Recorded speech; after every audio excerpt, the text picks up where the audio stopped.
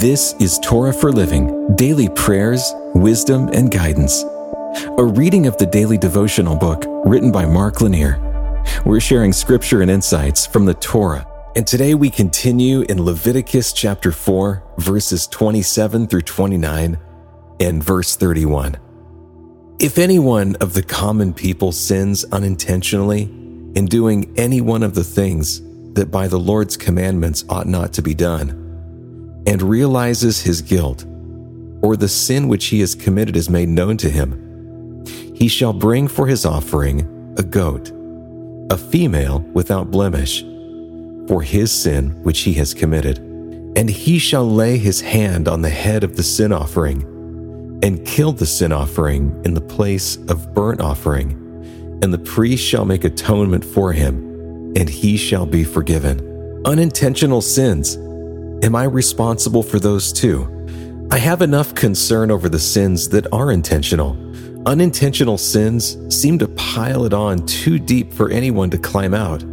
This passage teaches us that sin has its consequences, whether we're aware of the sin or not. Those consequences need dealing with, whether we know of them or not. Sin is not an arbitrary list of do's and don'ts that God has placed in our lives. It's something much more significant. Sin is living in violation of the character and morality of a moral God. God is a being that has moral corners, in a manner of speaking. For example, God is a God of truth, not of lies. God is a just God, hating injustice.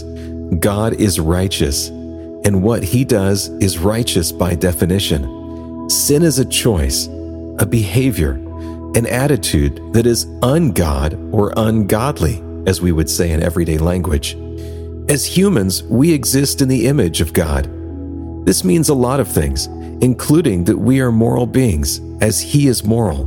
Morality is hardwired into our minds. We know that there is right and wrong. From an early age, we say things like, "That's not fair," because we know that fairness is a virtue. It is the value that we should seek. We are moral creatures, as God is a moral being. So now we get back to this passage. What does it mean to have accountability for unintentional sins? It means that sin drives a wedge between us and God. When we make immoral choices, when we harbor immoral thoughts or motives, we set ourselves up against God and his character. That has bad effects for this life, and it disturbs our fellowship with him. This calls for accountability and his forgiveness.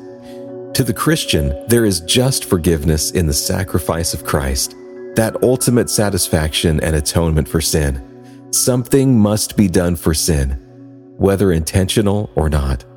Lord, have mercy on me, a sinner, in thought and deed.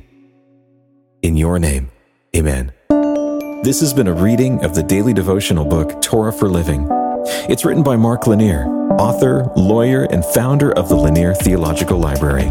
You can find out more about the book in the show notes. And you can hear even more podcasts, watch videos, and read blogs and devotions that we hope will strengthen your faith right now at hopeondemand.com.